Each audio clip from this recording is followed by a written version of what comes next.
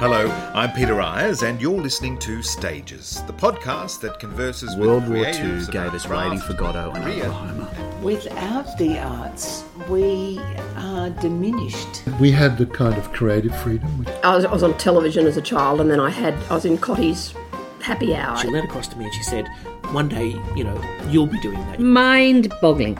They were even lined with purple leather. I went to the ABC and auditioned.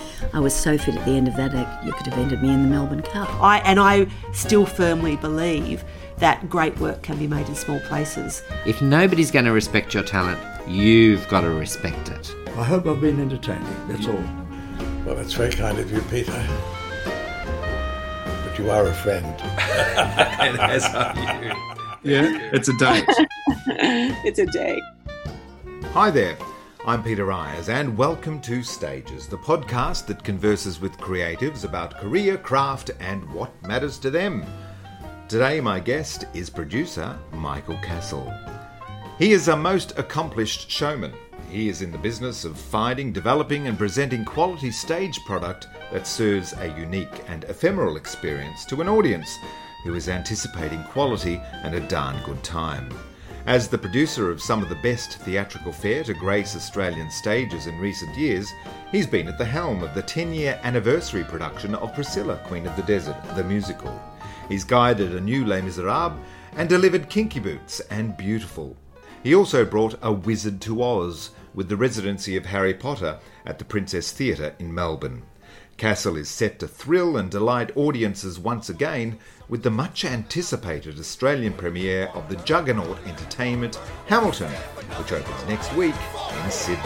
I want to be in the room where it happens, the room where it happens. I want to be in the room where it happens, the room where it happens. I want to be in the room where it happens. I want to be in the room where it happens.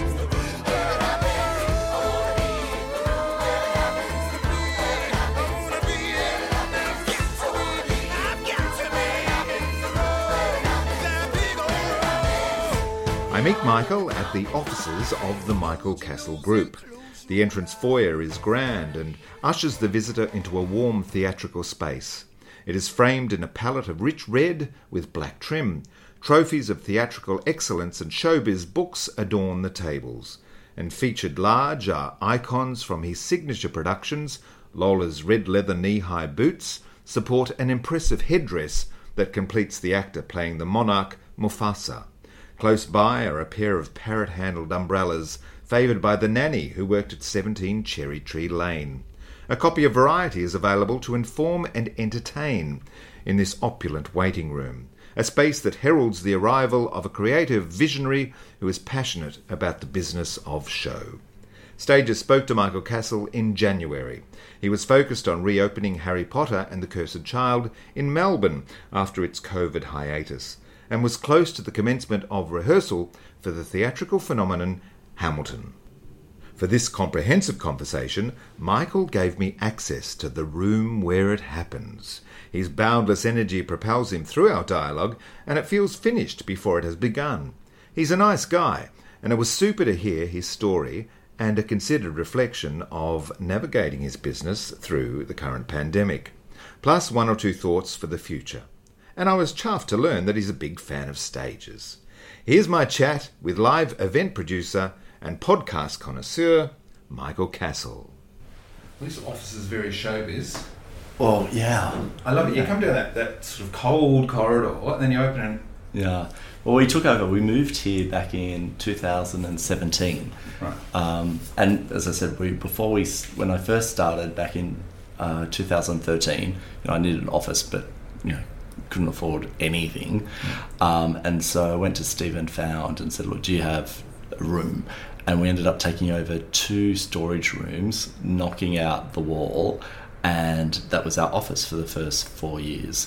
And had no natural light, nothing. It was just, a great space to work, and it was fine. Anyway, the growing in terms of people and production, so I started looking, and when I came across this, I was like, oh my goodness, this is great, the natural light, the location and stuff. Anyway, it was just a shell, so we went and did all of the design and set up. But yeah, we love it here. Because it feels like, you work in theatre, you want it to feel a bit theatrical. And the Cross is sort of becoming a theatre district with the Hayes down it the certainly road. is. Well, that's what we love Nimrod. You're sort of in the epicenter of all of this sort of entertainment and cultural activity, and it's great being able to wander down the street to a Hayes production, and even with agencies and a lot of artists are certainly living in this area, so you feel connected to the community. I think it's the Minerva. Hopefully, the Metro. Hopefully that takes off. Have you been to the Minerva? No, I know the building, but I've never been inside. We went and had a look at it. Actually, when we were looking at offices, it was up for lease, and I thought, let's just go have a look. Get the ties. It is the most beautiful building. I would love to see that return to a theatre. Right. It will be an intimate space, but what a great location, and just what a lot of history. Because history as a cinema, and I know some stage shows have been there, but can you see theatre working in that space? Yeah, I do. You wouldn't go and put Hamilton in there. It's not going to have the capacity, but it would be a great place for sort of mid-scale or small musicals. Certainly a great place for plays, and I think you could program it really well. And it would be a nice complement to certainly the theatres that we've got in the city, between the big houses like the Lyric and the Capitol, smaller than the Rosspacker. So I hope that comes through. Do you know about the infamous production of Applause that was there? I don't. You don't know it at all? No. Shonky and Shonky producers, I think, but they brought Eve Arden out to play the Lauren Bacall role, or the Bette Davis role from All About Eve, and Judy Kennelly played the Eve character. Great cast. Frosty was selling programs around the house, I think. And anyway, the producers just flew, did a runner. Were they Australian producers? No, yeah, I think so. Oh wow, yeah. And anyway, Eve Arden paid the company out of her own pocket. Oh wow! Sort of the wages and everything. Yeah. Dodgy. Yes. What about that? Sidebar again. Yeah. The Lyric. Yeah. I did Frosty's An Ideal Husband, which was the first play in there. Oh wow. Yeah. But so we rehearsed in the rehearsal room there. Yeah. From that space. It was great. Wow. Yeah. And Piermont was nothing then. Yeah. You had to walk a couple of Ks to go and yeah. No, look, we were just saying this morning. We just started. We've got our principal rehearsal starting today over at ABC for Hamilton, and all of the team are like, we're just like, this is the best. The theatre's in such a good location. We're able to go get lunch, and there's the nice park opposite. I mean, that whole area has changed. Even in the time that we were there, we moved in 2013 into the Lyric, and until today, that area just continues to change, and just the hive of activity and people, and obviously with those commercial offices that continue to expand along the waterfront, and even that sort of block, that precinct around the Star, now it's much more vibey than it was 8 years ago. Is it difficult to find rehearsal spaces for a show? Yeah. It is. It's sort of we talked earlier. It's hard enough finding a theatre. It's hard enough finding a theatre, but then to that rehearsal space is the next level of complexity. It is. There's just not enough space to with the size of rooms that you need, and support offices that is also in close proximity to the city. I think that's it. When we were talking about it this morning, our head of production, Todd Lacey, worked on the original Lion King with us here, and when we rehearsed that show back in 2003, we rehearsed out at Homebush because of the space we needed. But that meant a 45-minute commute for everybody back and forth. So that we didn't have the luxury of these toll roads going through. So you need the space to be able to get these shows up and running. We're fortunate to have been able to secure the ABC rehearsal studios. So that's in close proximity. We can quickly duck to the Lyric once the show starts loading in. It's easy for us from here. All of the talent who have come from New York and overseas, who are staying in apartments, they can walk or ride their bikes over. So yes, makes life a lot easier. Let's build a theatre and then we'll get a rehearsal room. Well, Michael Cassel, it's lovely to have the opportunity to sit down with you at long last, and welcome to the stage as alumni. It's really exciting to be with you. Thank you. Let's acknowledge that we're recording this in January, so it's approximately a month before you reopen Harry Potter in Melbourne, and of course probably a couple of months before the premiere of Hamilton. That's right. So I doubly appreciate your time, because I'm sure your schedule is about to get very busy. I know, it's very exciting. No, I'm very excited to sit with you, but I'm very excited that we've just started rehearsals last week for Potter, so that's a great way to start the year and welcome in 2021. And, you know, to have rehearsals upon us for Hamilton, which starts rehearsals next Monday ahead of the opening in March, it feels good. Good. Well, let's talk about those two shows a little bit later in the conversation. Let's learn about you now. You've served a long apprenticeship in various production houses. MCG, Michael Cassel Group. When did that start? Was it 2013? Yeah, so the official day that we sort of went out on our own was the 17th of December 2012. But in January of 2013 was when we sort of properly hung out the shingle and started work on our first show, which was Les Miserables. Obviously, it was something that you've always wanted to do since you were knee-high to the proverbial grasshopper. Anxiety, concern, double thinking, is this the right thing to do? Does that, I suppose, it crosses anyone's mind going into any business? Yeah, I think certainly for that, the inception of MCG and our first production of Les Mis was, there's a bit of doubt there, certainly because I had the good fortune of working for other people and other distinguished producers before that. You're one of many who are making the decisions. You are supported financially, and it's not your name on it. Yeah. And so when we set up for Les Mis, and we had essentially 18 months pre-production. It was a long time to be able to think, I hope I get this right and I don't muck it up. But I was really pleased with how Les Mis opened. Obviously Cameron was happy, which was a relief. Didn't want to muck that up. And since then, certainly the confidence grows, and you just continue to take the next step and trust your instinct and hope it all goes well. I think that's what you can do. Is Les Mis a guaranteed starter? I mean, it was probably about the fourth production we'd seen in Australia. Yeah, the show hadn't toured here for 17 years. It was the third production that had been in Australia. Look, I think very fortunate to have such a tremendous title in Les Mis. I mean, to be offered to produce that here, you're starting from a great foundation. Certainly a lot of love, a lot of interest in the title. We know the show is exceptional, which I think for me placed more doubts, because I thought, I don't want to be that one producer in the world that stuffs up Les Mis. That would not go well, and thankfully it didn't. So optimism and flexibility are probably essential in your business of producing live theatre. Over the past year, though, that's obviously been very tested. Were you able to maintain your optimism that things would be all right towards the end of the year and into 2021? Or? Yeah, look, I think you had to. I sort of galvanised myself sort of early on to go, okay, we could sort of curl up in the corner in the fetal position and say it's all over and it's all crumbling down, or we can step out and say we're going to get this back on track, and we're going to come back stronger than ever. And so I'm naturally an optimist. I think you have to be, and we took that path and started early on. I said to our team, when our shows first closed beginning of last year, and I said to our team, we have to do everything we can to support the industry, I think first and foremost, because we need an industry to come back to. So how do we do that? And I felt that the advocacy piece of it was really important, the relationships with government, educating all of those decision makers on what impact this pandemic was having on the theatre business in particular, you know, the live entertainment business. So I felt that was where we could exert most of our focus and energies.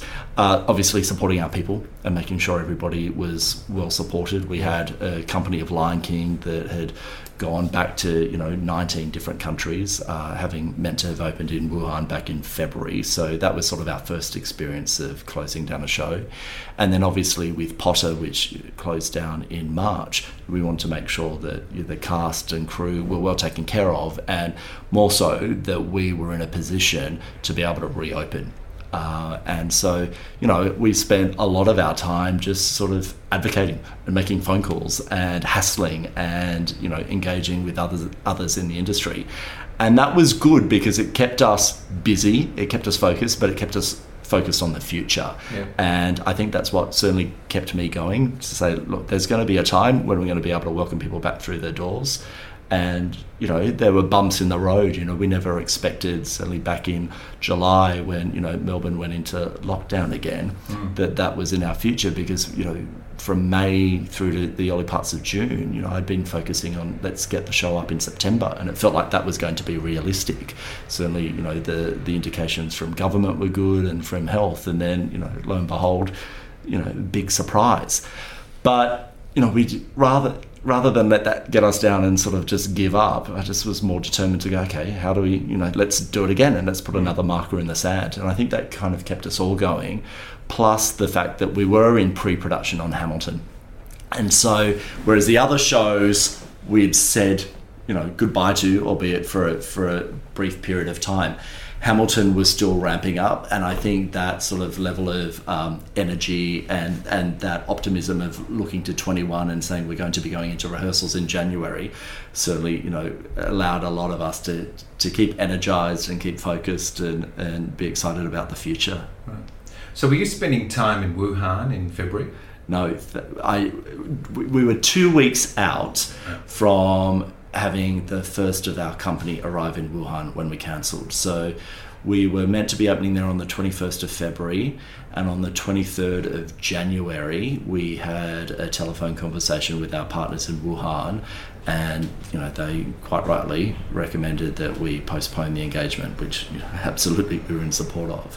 But it was an interesting time because we had just opened The Lion King in Hong Kong back in December 18.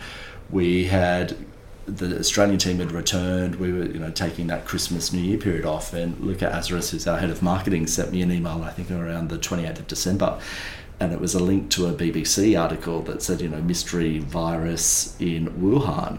I'm like, well, this can't be good. This is interesting, and just how quickly things evolve there, and obviously, conversations from the new year with our partners as we were trying to determine what's the right thing, and you were trying to understand what the impact of this was.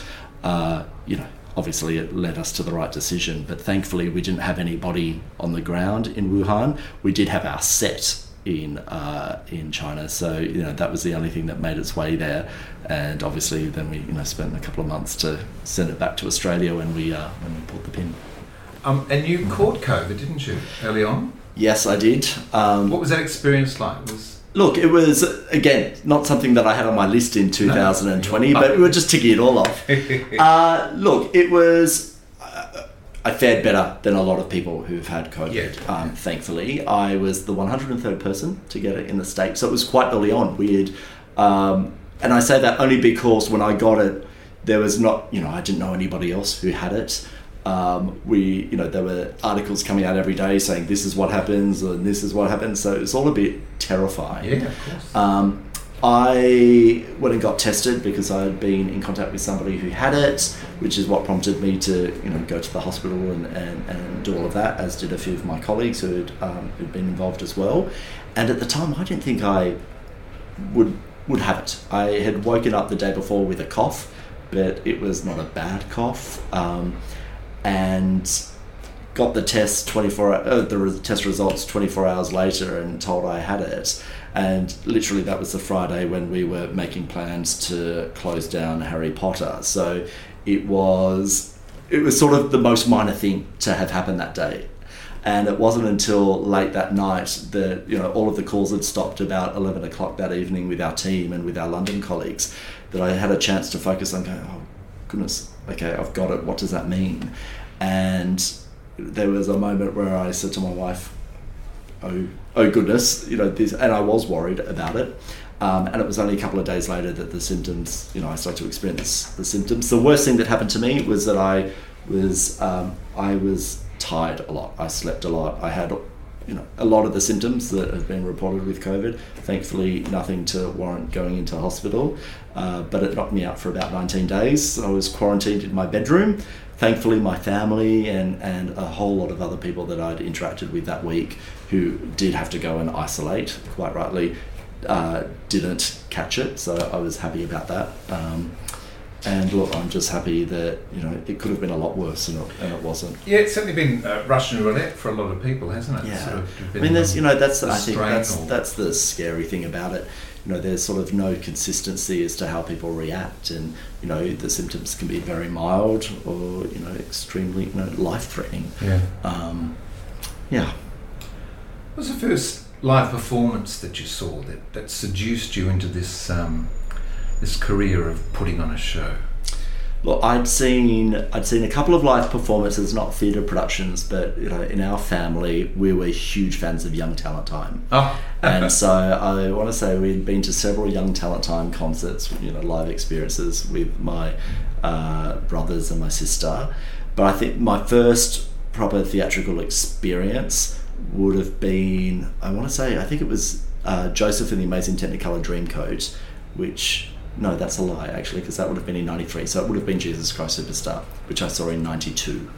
Was that the arena? That was the arena production? Tour, right? And that was the moment. So that was an arena production, production, Harry M, wasn't it? That was Harry M, and for me that was the light bulb moment of, oh, there's a lot of a producer. You know, that's cemented my career path. It was so definitive. The first professional theatre production, and we'd seen a lot of amateur theatre growing up in Kiama, and there was a company there called the Roo Theatre Group, a local theatre company. So we'd seen a lot of that, and I'd been, you know, part of their drama classes, and we used to do shows quite regularly.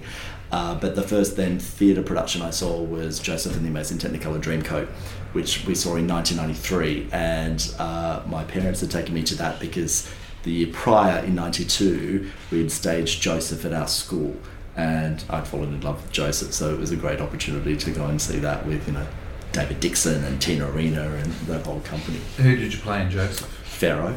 Oh. So, you know, a bit of a rock and roll. We got, you know, the finale, got the encore finale. Very good. Yeah. I played Jacob. Oh, Jacob. Was the first of many patriarchs that I had played all through my career.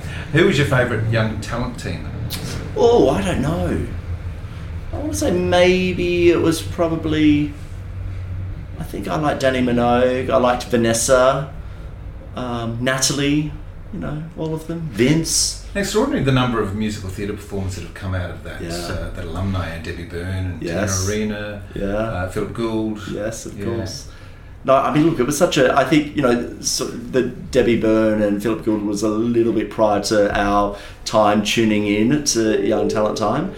But it was, you know, it was the Saturday night tradition. Yeah. No, I think it was the only way Mum and Dad got us out of the pool and eating dinner before we could sit down and watch it. And, you know, we were mesmerised by it. And then, you know, for me, I think, you know, it's interesting looking back, but, you know, I was then recreating those Young Talent Time performances for the family, and then, you know, convincing Dad to build a stage on the spare block of land next door, you know, dressing my brothers and my sister up, or my aunties and my uncle, and putting on, you know, that was for me, you know, and yes, I used to perform in it, but actually I think I was much more suited to the producer role than the performing role, thank goodness. I was always disappointed that the reboot of Young Talent Time didn't take off. So was I. I was very excited, as I was excited for my daughter too, because I thought, oh, okay, we'll be able to go through this again. And I think we got one series, but yes, I wish that had have lasted. So you grew up in Minamurra? Yes. Down the south coast near Kiama and the famous blowhole. Mm-hmm. Always loved going to that. Well, last time I went down there, the blowhole wasn't blowing. Really? No, it was very boring. You got ripped off. Yeah, I know. Yeah, very much so. What type of student were you, or child? Were you a dreamer? class clown? No, I think I was a bit of a dreamer, bit of a doer. Certainly, I think in primary school, we had a very enthusiastic sort of teaching staff, a lot of performance. So I loved that. I was a good student, school captain in year 6, all of that stuff. I think by the time the transition to high school for me I was a good student, but as time went on, I was less interested in studying. I just wanted to work. I wanted to get out and work and be in the theatre. Were there any uni aspirations, or was it all, no, I'm going to finish join the circus? If I really wanted to join the circus, yeah. I was writing letters. The first letter I wrote to Harry Miller I was in year 6 at primary school. I said, and this was after seeing Superstar, and I said, "Dear Harry, I want to be a producer. Will you give me a job?" And Harry wrote back and said, "Dear Michael, I suggest you go to high school first and then go and pursue your studies." I was like, "Damn!" 12 years old, you wrote the letter. Yeah, absolutely. I had this. I wrote to everybody. I used to have this wall in my bedroom. And, we called it the rejection wall, because I used to write to people asking me for a job, and they'd write back usually very politely and say, "Thank you, Michael, for your interest, but we're not hiring at the moment, or we suggest you pursue your studies." But I don't know what I thought, but literally, if somebody had have said, "Yes, you're hired," Mum and Dad, I'm sure, never would have agreed. But I just wanted to work. I didn't want to go to school. I'm glad I did.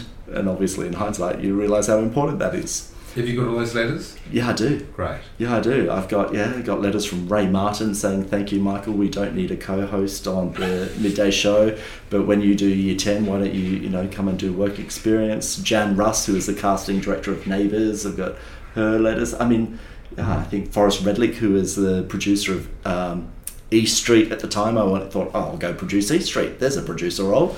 No can do.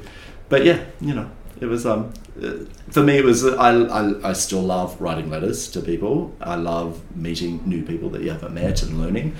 But for me, I think also part of the thrill was getting the response. I love that too.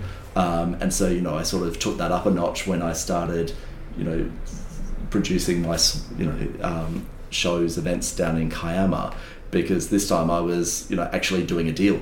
I was getting sponsorship from the local newspaper or from Win Television or whoever it was, or writing to Jesse Spencer to come and perform at the show. You're actually in a transaction. So that was exciting, because it was no longer a rejection. There were plenty of rejection letters saying, "No, we can't sponsor," or "No, we can't appear." But you were actually, 1 in 100, there was a yes, and that was exciting. Oh, that's great. Yes, the art of letter writing is something which has fallen by the wayside. Because of technology, I suppose, and emails and all that sort of thing. But there's nothing better than receiving a personal correspondence. No, never. I write letters all the time, and I love receiving letters, and it's meaningful. And I think it also, in the art of so much electronic communication, I think a letter, always, stands at the top. Gets the attention and is meaningful. You know that somebody has actually taken some thought to craft the letter, and then it's an effort. It's meaningful. Well, hopefully you'll receive about 60 letters. Let's go. This episode is released. Did you learn an instrument at school? I did. Yeah. I learned piano. I started playing the piano from about the age of 7. Had piano lessons every week and used to do my exams. And I continued with that right through to year 12 at high school. Did music as an elective at high school and as part of my HSE, and still play today, but more sort of just for joy and entertainment and sing along with the kids. Yeah. Cast recordings, were you an avid collector? I wouldn't say I was an avid collector. I mean, I had a lot of cast recordings, I suppose, on CD when I got a CD player. I think I was probably 13 or 14, so that was exciting. I think one of the first cast recordings I got was West Side Story. I had Superstar, but when Superstar, we went and saw that in 92, I didn't have a CD, our family didn't have a CD player, and so it was my auntie and uncle who brought the CD, and so I used to go and listen to it at their house, and I think they had dumped it down onto a cassette tape so we could have, and then when I got a CD player, I begged them to borrow the CD of the cast recording, so that was probably the second that I used to listen to. And thank goodness that was recorded. I mean, Farnham as Jesus Christ is just extraordinary, isn't it? Honestly, I listened to that cast recording over and over again. It's still on high rotation. I just love, those performances are just phenomenal. But also those orchestrations, what David Hirschfelder did in kind of, reinterpreting that score. I wish you could go and sit in the stadium today and just turn that up and listen to it, because I'd love to have that wash over me again. Yeah. But it's great to have the CD. So your first forays into producing are in the local community in Kiama. You're doing Carols by Candlelight, is it? Or yeah, well, what are you producing? Well, I thought, so I'd been doing amateur theatre and, went through the junior theatre program and then the youth theatre program with the Roo Theatre. And I'd gone from performing in their shows, I think quite poorly, to music directing their shows. So I was musical director of a number of their youth theatre productions, and I think the last production that I'd MD'd was Our Day Out, which we had performed, and I seconded a couple of my friends from high school to play in the band. But I wanted to be a producer, and I was getting all of these rejection letters from, real producers saying, no, we won't give you a job. And, there wasn't really a role in the Roo Theatre to produce a show, certainly not that I'd identified. So I thought, okay, I'm going to do my own thing. So I thought, I wanted to do a Carols by Candlelight concert. And guaranteed winner. Well, that's what I thought. Yeah. I mean, look, I think part of it was I'd come up with this idea in January. So obviously we'd just been through Christmas. I was watching Carols in the Domain and, my favourite Carols in Melbourne. And I thought, well, this is a guaranteed winner because people love Christmas. I love Christmas. You've got a repertoire, hopefully a ready-made audience. And I thought, more so practically, I've got almost 12 months to work out what I'm doing and pull it together. So I told my parents that I'm like, okay, fine, off you go. So I wrote to the Lord Mayor of Kiama at the time, and a lady called Joyce Wheatley, and said, dear Lord Mayor, I'd like to produce a Carols by Candlelight. Will you give me access to the Quarry Leisure Centre's sporting fields? Now, these were fields where you typically play soccer, and what's amazing about them is that they're surrounded by a quarry cliff face, so it's an old quarry. And I just love the idea of lighting it up. I thought, what a great backdrop, very theatrical. And I decided, I wanted this not to just be a Carols by Candlelight concert, I wanted it to be spectacular. Yeah. So I thought, well, it deserved a spectacular name, so I called it the Kiama Carols by Candlelight Christmas Spectacular. And, I thought, well, we need Santa to arrive in a special way, so I thought I want a helicopter to drop Santa in.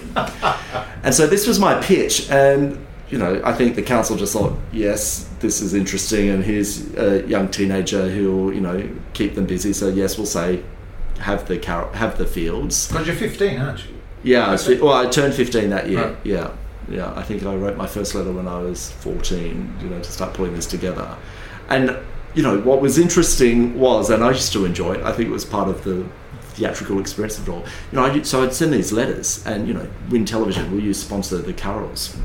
And I never say how old I was or anything. I'm producing this Carols, and I've got a 40-piece orchestra, and we're going to have guest stars and this and that. And so people would write back either going, yes, we'd sponsor it, or yes, let's have a meeting. And so then I'd turn up, my mum or my dad or whoever I could corral would drive me to the meeting, and I'd turn up either in my school uniform, or I'd, if it was a really important meeting, I'd change. And I think these people just go, oh my goodness, like a 15-year-old has just walked through the door. What have we gotten ourselves into? But I think also, that was in my favour. A lot of people thought, okay, we're just going to rally behind this guy and, help him, and let's see if he succeeds and give him a bit of a break.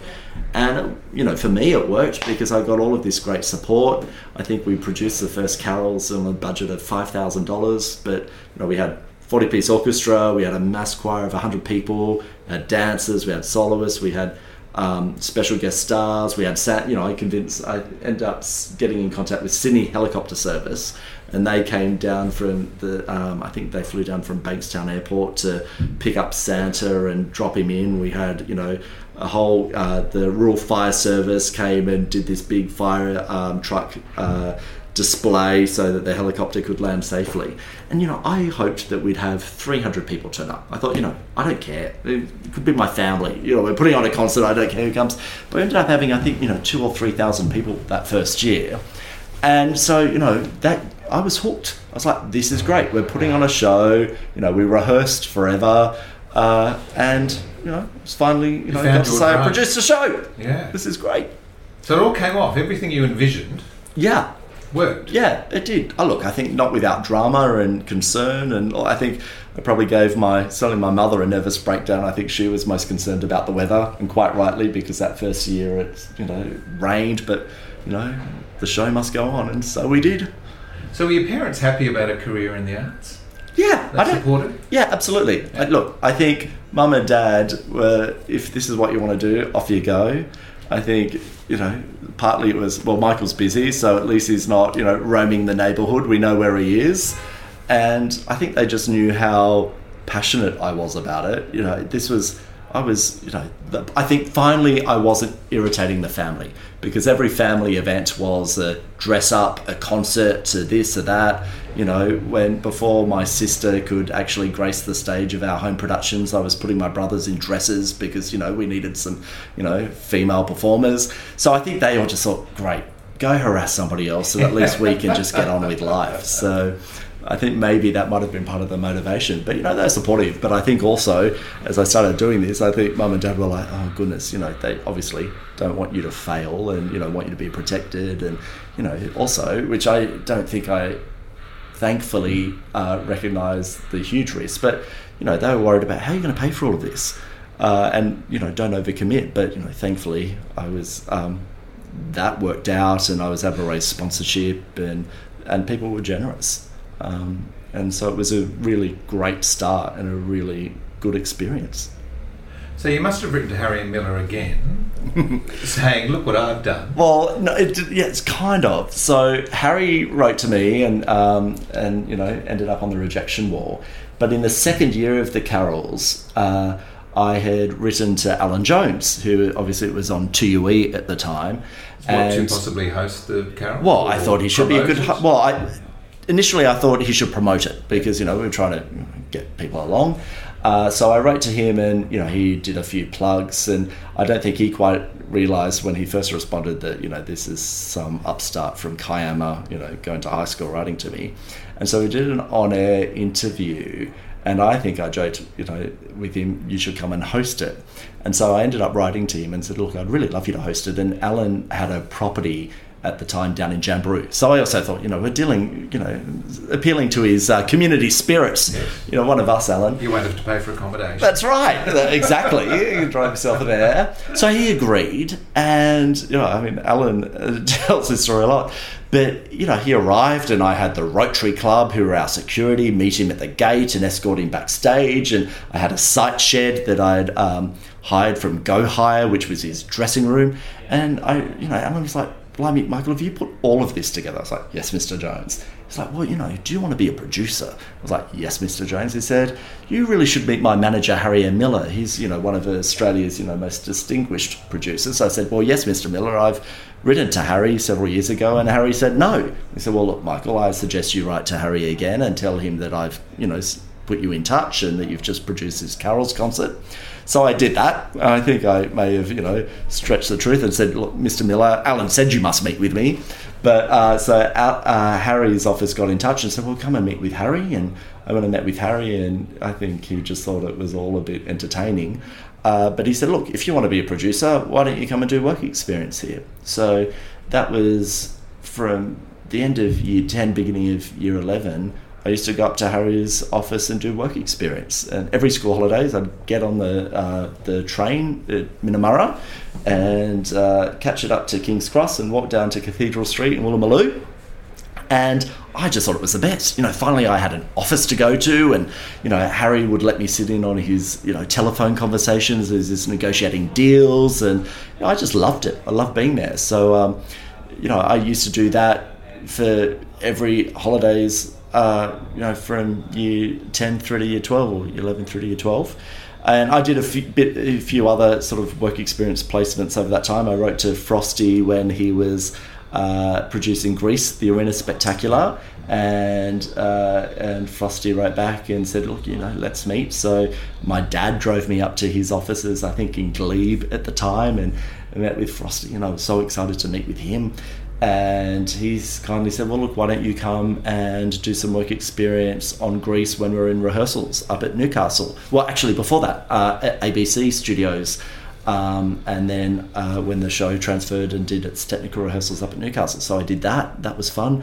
And it was the first time I was involved in, I think I was peeling the Post-it notes, doing the opening night allocations with the team then. And, just learning and observing and seeing what everybody did. Of a production because you'd done, I was doing my own shows, but I was making that up. That was not based on anything other than how do we try and get a Carols by Candlelight or whatever we were doing on stage.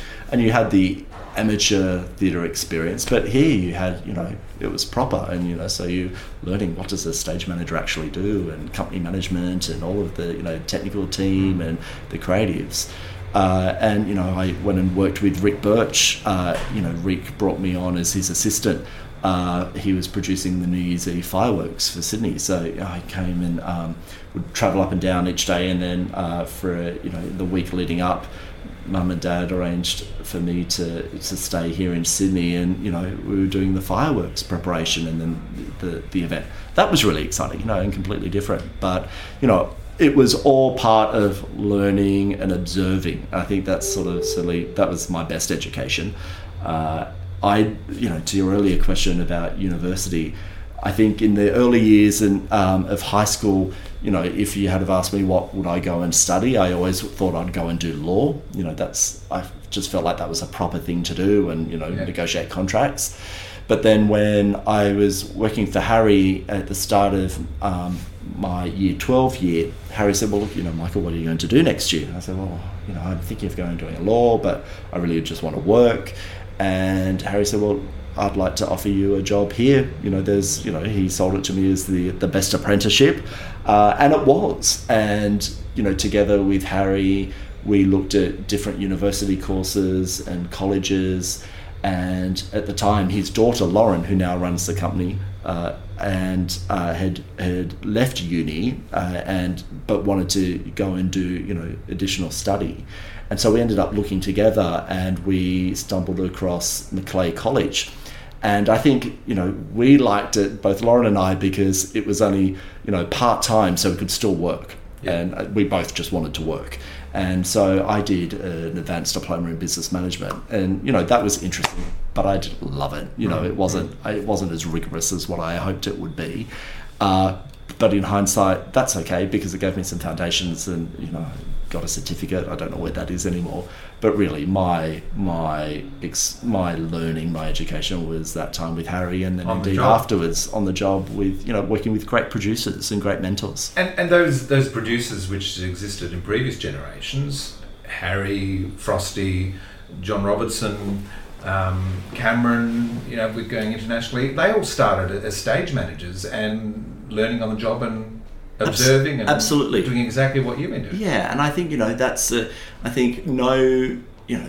that study is really valuable, and more so as these industries change and evolve. But to work in theatre particularly, I think it's part of it is innate. It's that gut instinct, it's the passion, but it's learning, and it's learning from the best. And I'm fortunate to have had that experience, and forever grateful to the Harrys and the Ricks and James Thane, who I feel like that was a profession. That was my university degree, being paid to intimately observe what a producer does, and I learnt a lot, because I used to make sure I read every contract, read every budget, be at everything I could to sort of immerse myself in that world and go, okay, what do you do and how are these decisions made? What a faculty of teachers. Yeah, absolutely. Yeah, absolutely. So when does the move to Disney come about? After Harry? Yeah, so the move to Disney came about after Harry. So I'd been working for Harry for 3 years, and I started, my first year I was the jack of all trades. I'd babysit Alan Jones's car, I would file the press clippings, I would drive Harry to the optometrist, I would do everything, and I didn't care. I was working and loving it. And then over the time, given greater responsibility and working with the different agents, and then you started doing little projects. And then by my third year for Harry, I had my own little stable of clients that I was looking after, and convinced Harry to let us go after the Big Brother. It was the first series of Big Brother, and I said to Harry, we should be managing these people. And ended up signing Sarah Marie Fideli, who was famous for the bum dance, and we launched a book and a CD and all of this. And that was fun, and I loved that taught me negotiating and the art of deal making. But I still want to be a producer, and Harry wasn't producing anything then. We had just started. We were ramping up to produce the year 2000, I think it was, Hair, which Harry was going to do as an arena musical. But we'd sort of cast it, we'd launched it, and then box office sales hadn't taken off, and it was put to bed. So James Thane, who was working for us at Harry's as Harry's managing director, and obviously distinguished producer, having worked for Andrew Lloyd Webber and set up Cameron's company here in Australia, he was headhunted to set up Disney in Australia. And so when I found out that James had actually left Harry's to go to Disney, I was like, hands up. And so thankfully, James hired me, and my job was to be his assistant, just manage the diary, the phone calls, and what I just made it my mission to try and do as much as I can. And thankfully over time was able to prove myself and move on from being the assistant to production coordinator to production administrator. I then moved down to Melbourne and oversaw the transfer of the production to Melbourne. And then the big sort of change for me was getting a call and saying, Michael, we need to take The Lion King to China. Have you ever been to China? I was like, no. And 12 months later, we're chartering 3 747s and taking the entire company over to Shanghai to do a 12-week season of The Lion King there. And that was great because I was doing everything on that, from the deal with the and trailblazing Shanghai, too, because there's lots of dealing with the Asian market, and it was a huge adventure and developing partnerships. Yeah, and it was wonderful, and we were working, obviously, for the team I was leading at the time here at Disney and the show, but then I was working closely with the team at Disney in New York who were managing the relationship, and then the Disney staff on the ground in China. So, I was getting a lesson in producing internationally, foreign affairs, commercial negotiations. That was amazing, and we got the show up and running. And on the back of that, Tom Schumacher, who's the long-serving and amazing president and producer of Disney Theatrical Group, we were at lunch one day. He said, Michael, well done, you haven't mucked this up, you got it up and running. I said, thank you. And he said, have you ever thought about moving to New York? I was like, I would love to, the one city in the world I'd love to live in would be New York City. And he said, well, we were wondering if you wanted to make the move over and come and work with Ron Collin, who ran the international business, and work on all of our international shows. And I don't think I could even let him finish the sentence before it was like an unequivocal yes. And so a couple of months later, we were packing the bags and moving to New York. So I imagine that's about 10 years between the Kiama Christmas Carols by Candlelight to Disney. Yeah, so, it's true, I haven't thought of it that way. So Carol started in 95. I joined Disney in 2002. We opened The Lion King in Shanghai in 2006, and at the end of 2006 I made the move to New York. It's an extraordinary decade. Yeah, it was fun. Yeah, I loved every minute. And just the beginning. Yeah. Many producers are described as showmen, everyone from P.T. Barnum to Cameron McIntosh. All great showmen. How do you define showmanship? Look, I think I would define showmanship as truly a belief and a passion in what you're presenting, what you're producing. I think that's it's leading the charge, motivating others, enthusing others. I think that's my job. A lot of people ask, well, how do you decide what show you want to produce? I was asked that a lot. When the first show that we announced after Les Mis was Kinky Boots. Well, how did you decide you wanted to do Kinky Boots? I said, well, because I went to that theatre and I, ran out of that theatre and had the best time. It was like, I want to be involved in it. Same for Beautiful and everything else that's followed. And my view is, if I am passionate and excited about something, then hopefully I can encourage others to be a part of it. You know, that team, that creative team, the theatre owners, the people who are selling your tickets, and then, you know, importantly, the audience to come. And, you know, I think that's my job. So there's that initial gut reaction, hey, I want to do this. But then I guess you have to start thinking about all of those different components, from casting to, you know, where can we do this and all that sort of thing, and then putting that equation together and seeing whether you can give it a tick. Yeah, absolutely. I love that process. You know, we spent a bit of time with our team yesterday because there's a couple of projects that, you know, I want to pursue, and there's always bumps in the road or challenges, but, you know, what I like is go, okay, well, there's that in the way, how do we overcome that to still deliver the show? Because at the end of the day, I want to be a part of that and bring this team together and cast it and ultimately have an audience go and enjoy it. You spoke about Tom Schumacher at Disney, but also the big fella there is Michael Eisner. Yes. Tell me about that meeting with Michael Eisner. Yeah, well, an incredible man. So, you know, Michael he was the CEO and chairman of the Walt Disney Company, so oversaw the whole shebang. And Michael, he was CEO chairman when I first joined, and obviously there was no interaction. I was a little assistant down in Australia, and then he subsequently left the company and handed over the reins to Bob Iger. But when I was setting up Michael Castle Group and thinking about going out on my own, you know, I wanted to do it properly, so I spent a couple of months writing a business plan, because I thought, you know, I don't want this just to be a one-time project. You know, I want to build a company that, you know, continues to grow, that produces, you know, ultimately creates our own shows.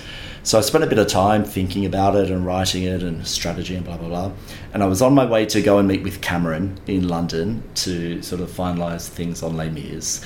And I was travelling via the US to go and see the touring production of Les Mis. And I had a couple of days in New York to just go and see, you know, former colleagues and friends. And I love, as I said, I love writing to people. I love meeting people. And I thought, well, who is one person who knows a lot about running a business, and particularly a live entertainment business, and, you know, somebody with an interest in theatre? And I thought, well, Michael Eisner fits that bill. He's run the most successful entertainment company in the world. And, you know, he also has a passion for theatre. It was at his initiative that they went and purchased the New Amsterdam Theatre and developed that. It was his idea and encouragement of Tom and Peter Schneider to develop The Lion King. So I thought, you know, he'd studied theatre at university.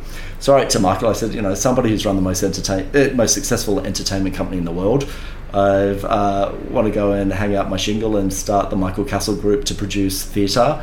And we're going to be based in Australia, and here's what we're going to do. And I've written the business plan, and I'm coming to New York, and I'd like to, you know, chat with you about it. Anyway, about 24 hours later, I get a reply, and I'd handwritten, you know, typed a letter, so I'd put it in the post. But I think literally within 24 hours of receiving the letter, I think he'd done a quick reference check to make sure that, you know, I was legit. And I get an email from him saying, I've received your letter, I will be in New York, would love to meet with you. And so I went and spent the day with Michael at his apartment in New York, and he was amazing.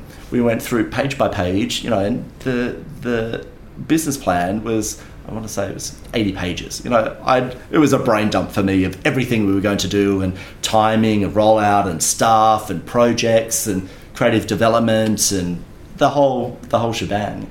And we went through it all, and it was really great because obviously he asked a lot of questions, but was highly encouraging of, you know, the plan. And at the end of it, you know, he sort of wrapped up. He said, Michael, you've got a great business plan here.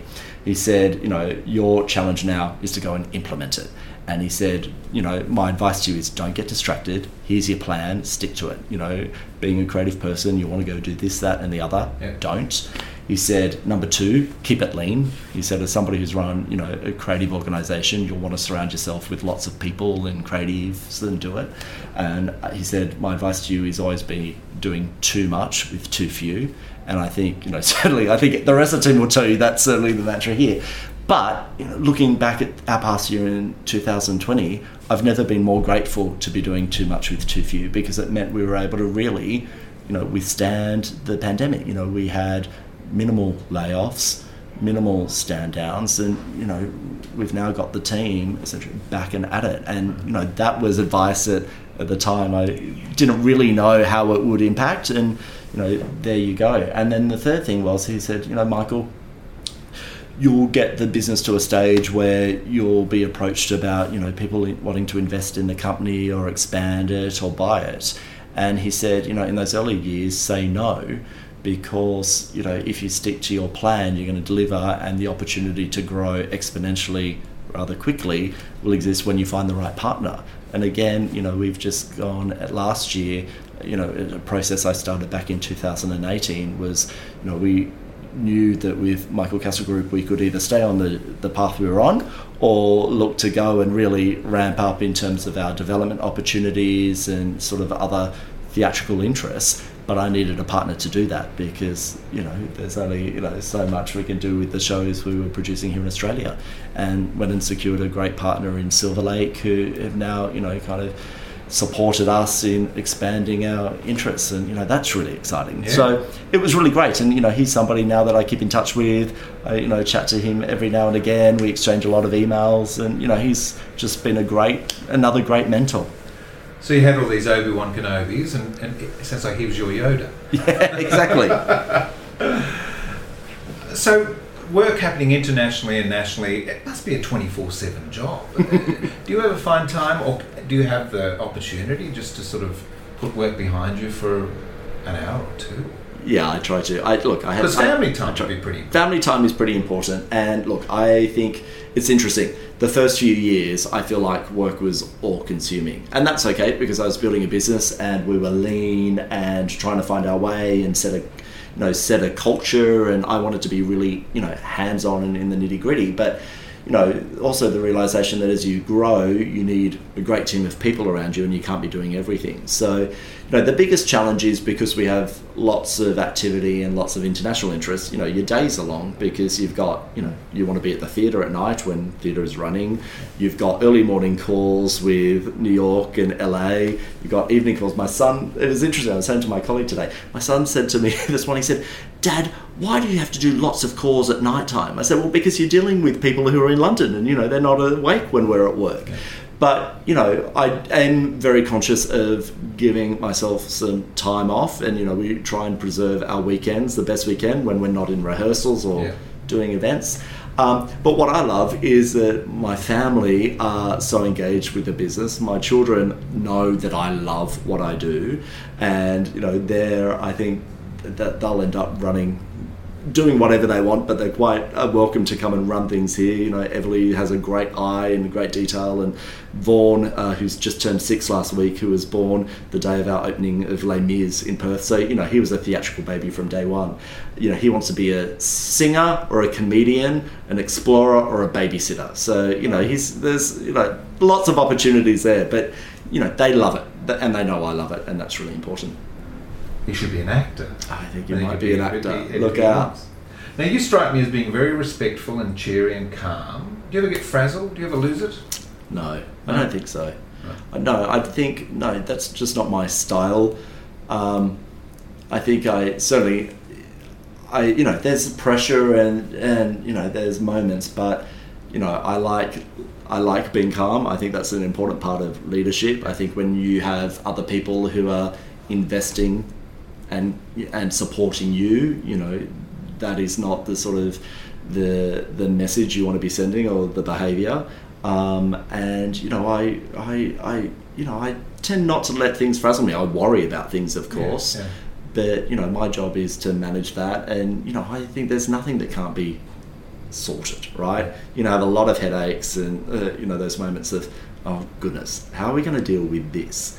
But with time to think and with great input of those around you, there's always a solution, right? Mm-hmm. And at the end of the day, we're producing great theatre, and there's nothing that can't be overcome, I think.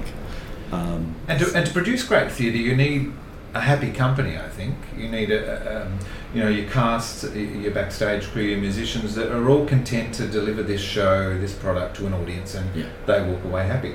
How do you ensure that your companies are happy and content in the workplace? Well, we talk about this a lot, and this is sort of the most important piece of it for me, is that we don't have successful shows. We don't have shows if our companies are not happy, because, you know, I believe that if the company's happy, that resonates on stage, that translates to an audience. The audience has a great time. You know, you can have the biggest hit, but if that company's not feeling it and loving it and feeling supported, you know, the audience is going to feel that. I think I think it has a tremendous impact. So, you know, for us, we talk about a lot, the most fundamental kind of objective for us as a company is relationships. It's the relationships that we have with the creative teams that we serve, you know, whether it's a Lin-Manuel Miranda or a Jeffrey Seller or a Jerry Mitchell or Cyndi Lauper. It's the relationships that we have with our cast, crew, musicians and people working on the shows. And to that end, it's, you know, being engaged, it's being transparent, it's being supportive, it's being amongst it. And I think, you know, wanting to provide the right atmosphere, the right support, the right nurturing for those people, whether they be on stage or behind the scenes, to do the very best that they can. You know, it's our relationships, thirdly, with our audiences. You know, when we say we're going to deliver this show, what does that experience mean? What does that relationship and that experience look like from the time you buy your ticket through, you know, a ticket tech or a ticket master to the time when you arrive at the theatre? You know, I think that core of relationships and how we are respectful of each person and each stakeholder in the process is really key. And I think that is sort of, you know, at the heart of the culture we've created.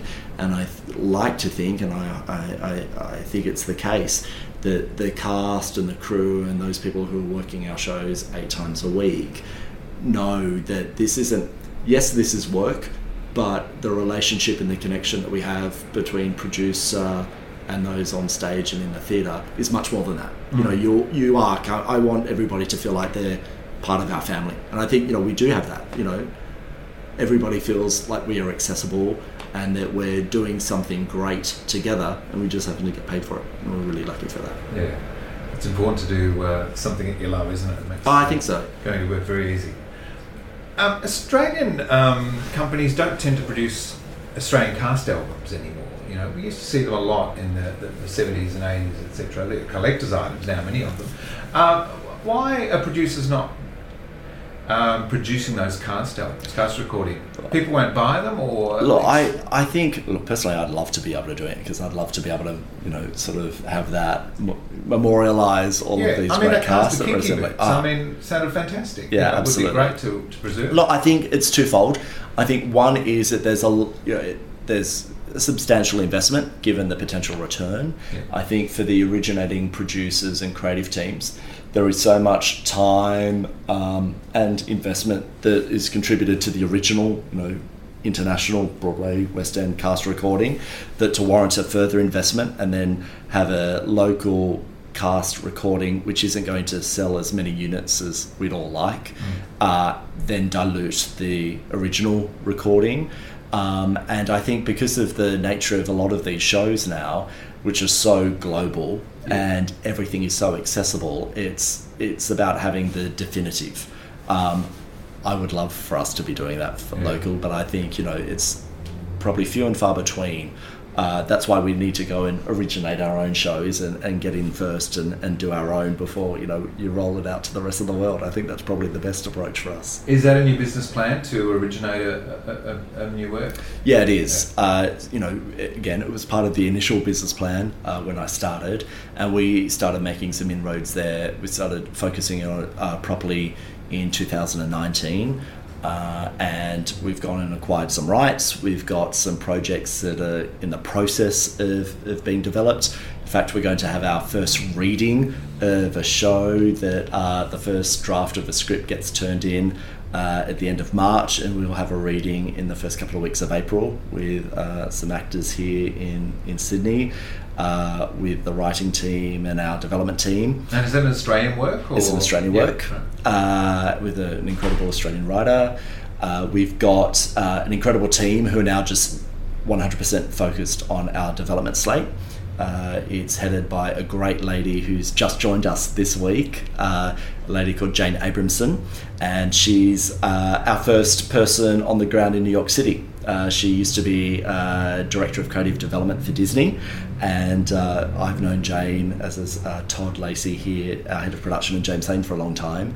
and we've convinced Jane to come and join the troupe. So she's set up shop there for us, which is really great. And then we have the incredible Mike McLeish, who is currently living in Melbourne but makes a move to Sydney in March. And so he's our Director of Creative Development. So Jane and Mike's job is 24/7 focus on nurturing these shows. And so, what's exciting is we're reading lots of scripts, we're taking lots of meetings, not just here in Australia but internationally. And we, again, it comes down to telling a great story, but ultimately something that we're passionate about. So hopefully that passion aligns with audience interest and great creative concepts.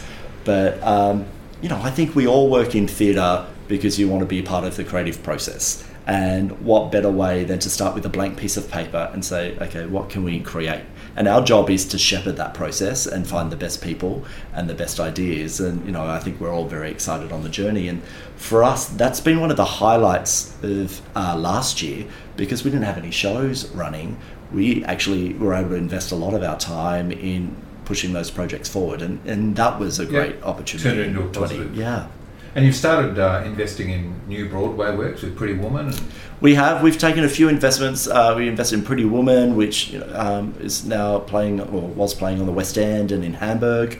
The Cher Show. We've the Prince of Egypt, the DreamWorks production, which had just opened on the West End and which will return when things settle over in London. And a number of other projects that we're just looking at. And partly that's about finding shows that we're just excited by, finding shows where we are developing relationships with, the directors or the choreographers, or wanting to nurture, those relationships with the creative team with a view that down the track there might be other new development works that we might be able to partner with them on, or producers, or indeed funding shows that we one day like to either put on tour internationally or indeed bring to Australia. It must be a thrill hosting the original creatives of Premier Productions. With Jerry Mitchell was here with Kinky Boots, and Jack Thorne and John Tiffany with Harry Potter. Will we see Lin-Manuel Miranda for Hamilton? Look, that's my dream. I think being optimistic, we will one day see Lin-Manuel Miranda in Australia. When, I don't know. But, I think my aim is that, like all Australian companies, the email will be full of acclaim. The Twitter will be pinging with all of these great reports, and he's just going to have to come down here and hopefully check it out himself. Yeah. Do you ever get starstruck? I think I get meeting some of these people. I don't know. I think I get starstruck not as sort of not as a groupie, I suppose, but yeah, I'm in awe of all of these people who create and do great things. I think whether you're a Uber producer or book writer or director or performer, I'm just in awe of anybody who has such talent. So yeah, I do.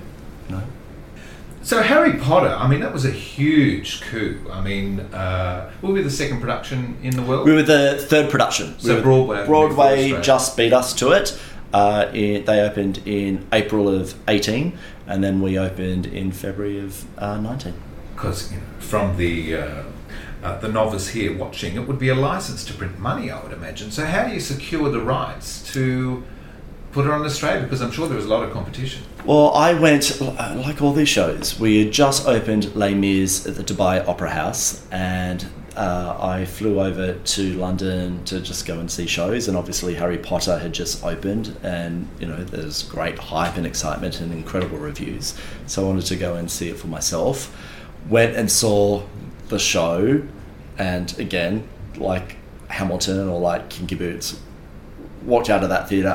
Between part one and part two, I was there with my colleague Ali, and we just could not stop talking about the show. How did they do this? Wow, I can't believe they did that. Wow, I didn't expect this. And we saw part two, and then I went back to the hotel and just Google stalked everybody involved. I want to know everything about every member of that creative team, looking up, I had met Sonia Friedman previously, but, I went down that rabbit hole of everything she'd ever produced, and so Colin Callender, who's the producer of it with her, and sent a note to Sonia and said, Sonia, I've seen it, I'm in London, can I come and meet with you? And so I went and met with Sonia, and this was that only just really opened the show. Sonia said, look, we've just opened the show, we need to let things settle. Australia's probably a long way off. Thank you. I've met with, some others, and I'm sure I'll meet with others, and we don't know what we're doing yet. I was like, great. I said, if you do change your mind, please. I said, I just think the show is amazing and just want to be involved. Fast forward, and they had, obviously started thinking about their plans and made a trip out to Australia to sort of, meet lots of people and look at theatres and just sort of do a bit of a preliminary evaluation of things. And so met the team here, and then I get a call saying, look, Sonia would like to meet with you. Can you get on a plane? I was like, yes. And I think that was the shortest notice I've ever had to do an international trip. I think it was 3 days later, and I was like, nothing's getting in the way. I'm over there. And so I went and spent time with Sonia, saw the show several times, and met with all of the team, and just said to them why I wanted to do it. And my reasoning is, as is with everything, I really love it. I want to be a part of it. We're going to take good care of it, and I think we've got an exceptional team to nurture your show. And thankfully they agreed to bring us on board. And so that was, it was an exceptional process to go to, certainly the largest show in terms of complexity we've ever pulled together. Yeah. At the same time, we're renovating a theatre and closing down the Princess for 6 months to do all of the work inside the theatre to both accommodate the production and provide that audience experience, and then put it into rehearsals. And obviously the most extensive rehearsal process I think any of us will ever be through or have gone through to date.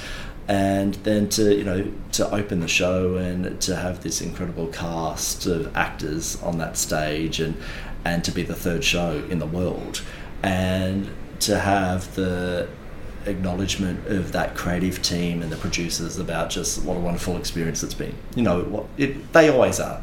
When you get the right group of people together with the right motivations, I think that experience that the original creative team take away, it's like creating the show for the first time. And I think that was a really special experience for John Tiffany and Stephen Hoggett, who are all on the ground for that period of time, giving life to this show.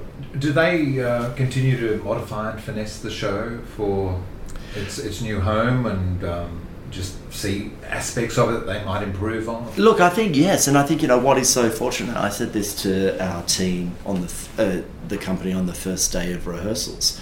To be a part of a rehearsal process so early on in the life of the show's rollout. To be the third production, it's not like they've been rolling this out forever and, we're show number 9 or 10, by which time you really know what you're dealing with. Yeah. It was still sort of new. So for the original creative team who have license to finesse, and then to only be the third production where the creative team are learning, and then they're collaborating with, such a talented group of actors, there are nips and tucks and nuances that they have license to implement, and that's really special. And I think that is also special for our actors because they have ownership. Yes. And I think that's incredibly important. And we're about to see that on Hamilton because, again, this production has had ginormous success. Broadway, the West End, and so many touring companies in the US. But this is the first international production outside of the US and UK. And, with that brings a great deal of opportunity. And to have Thomas Kail and Andy Blankenbuehler and Alex Lacamoire, who are, the original creative team with Lin-Manuel Miranda, I've never been involved. I'm trying to think if I have, but I've never been involved in a casting process where you've got the original book writer, lyricist, composer, let alone principal artist, involved in the audition process. Yeah. We spent months going back and forth with Lynn on Zoom, reviewing tapes, and Lynn, along with Tommy and the rest of the team, are choosing who will give life to these roles in Australia. Now that's incredibly important because you're not just casting to a type, or you're able to reimagine what these roles look like given the talent you have here, and I think that's incredibly special for us here in Australia. And I'm really keen to see, once we start rehearsals, what that means once we get the show on stage. Yeah, absolutely. And the multiculturality, is that a word, of the cast, which is unique to the country that's going to be performed in, and fabricating those characters around them. Absolutely. And I think, what was wonderful, and we talked a lot about, we started talking about bringing Hamilton to Australia back in 2015, so not long after the show. Again, when I saw the show and found my way to Jeffrey Seller and said, we have to do this. So it's been a long time coming, but what Jeffrey supported from the very beginning, and certainly Lin-Manuel Miranda and the rest of the creative team invested in, was we have to cast this unique to Australia. So this isn't it will be the same production of Hamilton on Broadway or the West End, but in terms of the casting choices and the diversity, this needs to look like Australia and be unique to our country. And I think that's what we've delivered, certainly in our casting choices, and I think that's going to resonate once we get it on stage. Now, am I right in assuming that it's probably the youngest cast to present the show? Look, I think certainly we skew younger. I don't know if that's absolute fact, but I think on the whole it certainly feels that way. I can't say that for certain. Yeah. I think compared to Broadway and the West End productions, which I'm very familiar with, yes, it is. And possibly Sydney will be the only place in the world where you'll be able to see Hamilton at the moment. Well, for a period of time. Yeah. I mean, look, unless things change dramatically over the next 2 months. Yes, and look, I think that will probably be the case because we've got the creative team here ready to get the show up and running. So, Sydney, all eyes will be on Sydney for the next little while for Hamilton. And I saw a news item the other night, just talking about building Hamilton. And it's extraordinary statistics, like there's about 35 hours just spent on one pair of boots. Yeah. And you've got hundreds of pair of boots in the show. Yeah. All these bespoke costume pieces which are being built. 12 months already building costumes. Yeah, I mean, we started this process in April last year. So just as everything was, turning off, we were meant to be, turning up the heat on our costume build and getting that underway. And, the way that this team have overcome the complexities and challenges of what COVID and the pandemic's presented is exceptional. I mean, my jaw dropped to the ground. I was walking through the office one day, middle of last year, and Annalise Crowe, who's our associate producer, and Yossi Torbaner were printing something. I said, well, what are you printing? It had Hamilton all over it. And they said, oh, these are the do-it-yourself measurement sheets. I was like, what? And, normally, as you know, you have the measurements several times and fittings, and everybody comes to the workshop. But obviously, everybody's stuck at home. You're not allowed out in certain places, and we had to overcome that. So we sent everybody a tape and a ruler and this chart, and the initial measurements everybody did themselves with an instruction from Jude Loxley, who's our costume supervisor here in Australia, on what to do. But all of these, they were just clever, simple, innovative solutions to allow us to, keep the production on track. And, thankfully we've now gone through fittings in person and those measurements worked out, and, maybe with a few nips and tucks, but, it's in great shape, and it's allowed us to keep the production process moving forward. So what do you think it is about Hamilton that's made it such an in-demand experience? I mean, across all generations. I mean, all of the kids know it, that they're singing the songs. Adults I know who never go to the theatre, it's like, we have to see Hamilton. What's the power behind the show that's drawing everybody? Look, it's just a unique theatrical experience. At its heart is this incredible story. It's a story essentially of an orphan from the Caribbean who moves to the US with great determination and grit and passion, goes and changes not only his life's trajectory but that of his adopted country. And like all good, I get asked a lot, why do Hamilton's just an American musical, why do you think it will work here? And my response, which I believe is absolutely true, is nobody knew, very few people knew of Victor Hugo's Les Mis and the French Revolution. Yeah. But at its heart is this incredible story which connects with audiences, and incredible music and lyrics. And, you know, I think Lin-Manuel Miranda is a genius. To have read Ron Chernow's, you know, Hamilton on holidays and come up with the concept that this can translate to stage. But that's why he's so clever, because it absolutely worked. And then combining it with this incredible score, which, you know, blends so many different genres, and it's so contemporary. It's unlike any other musical, certainly I've ever heard. Yeah. And for me, the moment where I thought, oh wow, this is really broad, was my brother Matthew, who, you know, has supported me and come to all of my musicals, and unfortunately suffered when I was a kid, and, you know, making him dress up and perform in the shows. So I think, you know, I probably turned him off, you know, live entertainment forever. But, you know, he called me one day, he said, oh, Michael, I've just been listening to the Hamilton mixtape, you've got to listen to it, it's so great. And I thought, wow, okay, you know, Matthew's not searching for cast recordings of the next musical, but this music has appealed to him because it is so familiar. And I think that's what I'm just gobsmacked at, how many kids are falling in love with the show. You know, young kids. And, you know, I see it in my own home. You know, Everly and Vaughan are singing these songs, rapping these songs. But there's something about the musicality of this show which is very familiar yet unique.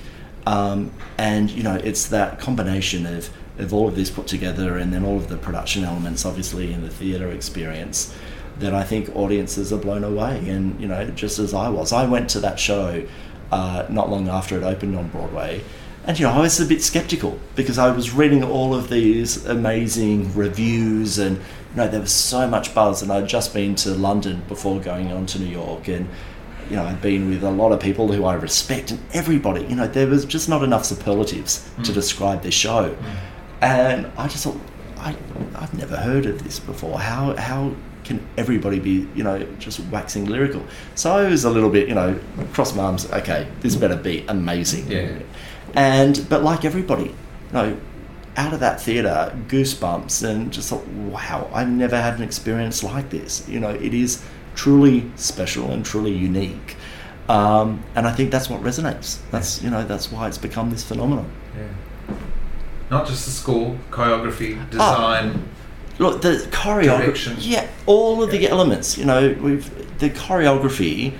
You know, it's wonderful, you know, and fortunate to be able to go and see the show several times. And every time you see it, just that the layers of storytelling. And, you know, the first time I saw it, I think I took it all in and loved it.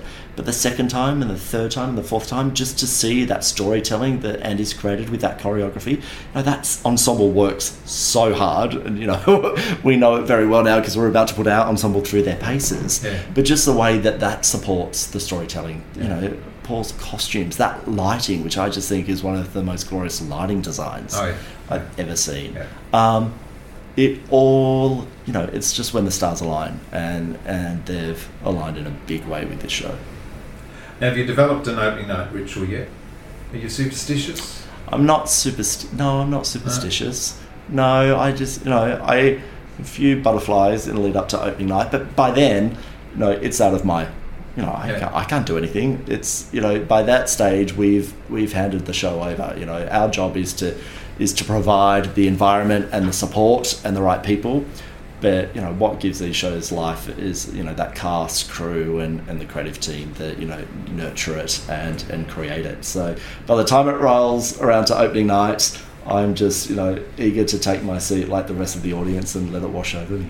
Do you read reviews? Yeah. Yeah? Yeah, I do. Note of I think zeitgeist is? Yeah, no, I think it's important to have a bit of a finger on the pulse and see what people are saying. And, you know, I read the reviews, I do a bit of a scroll of social media and see what the buzz is. And I think that's important, you know, to have your finger on the pulse and what the vibe is, what the word is.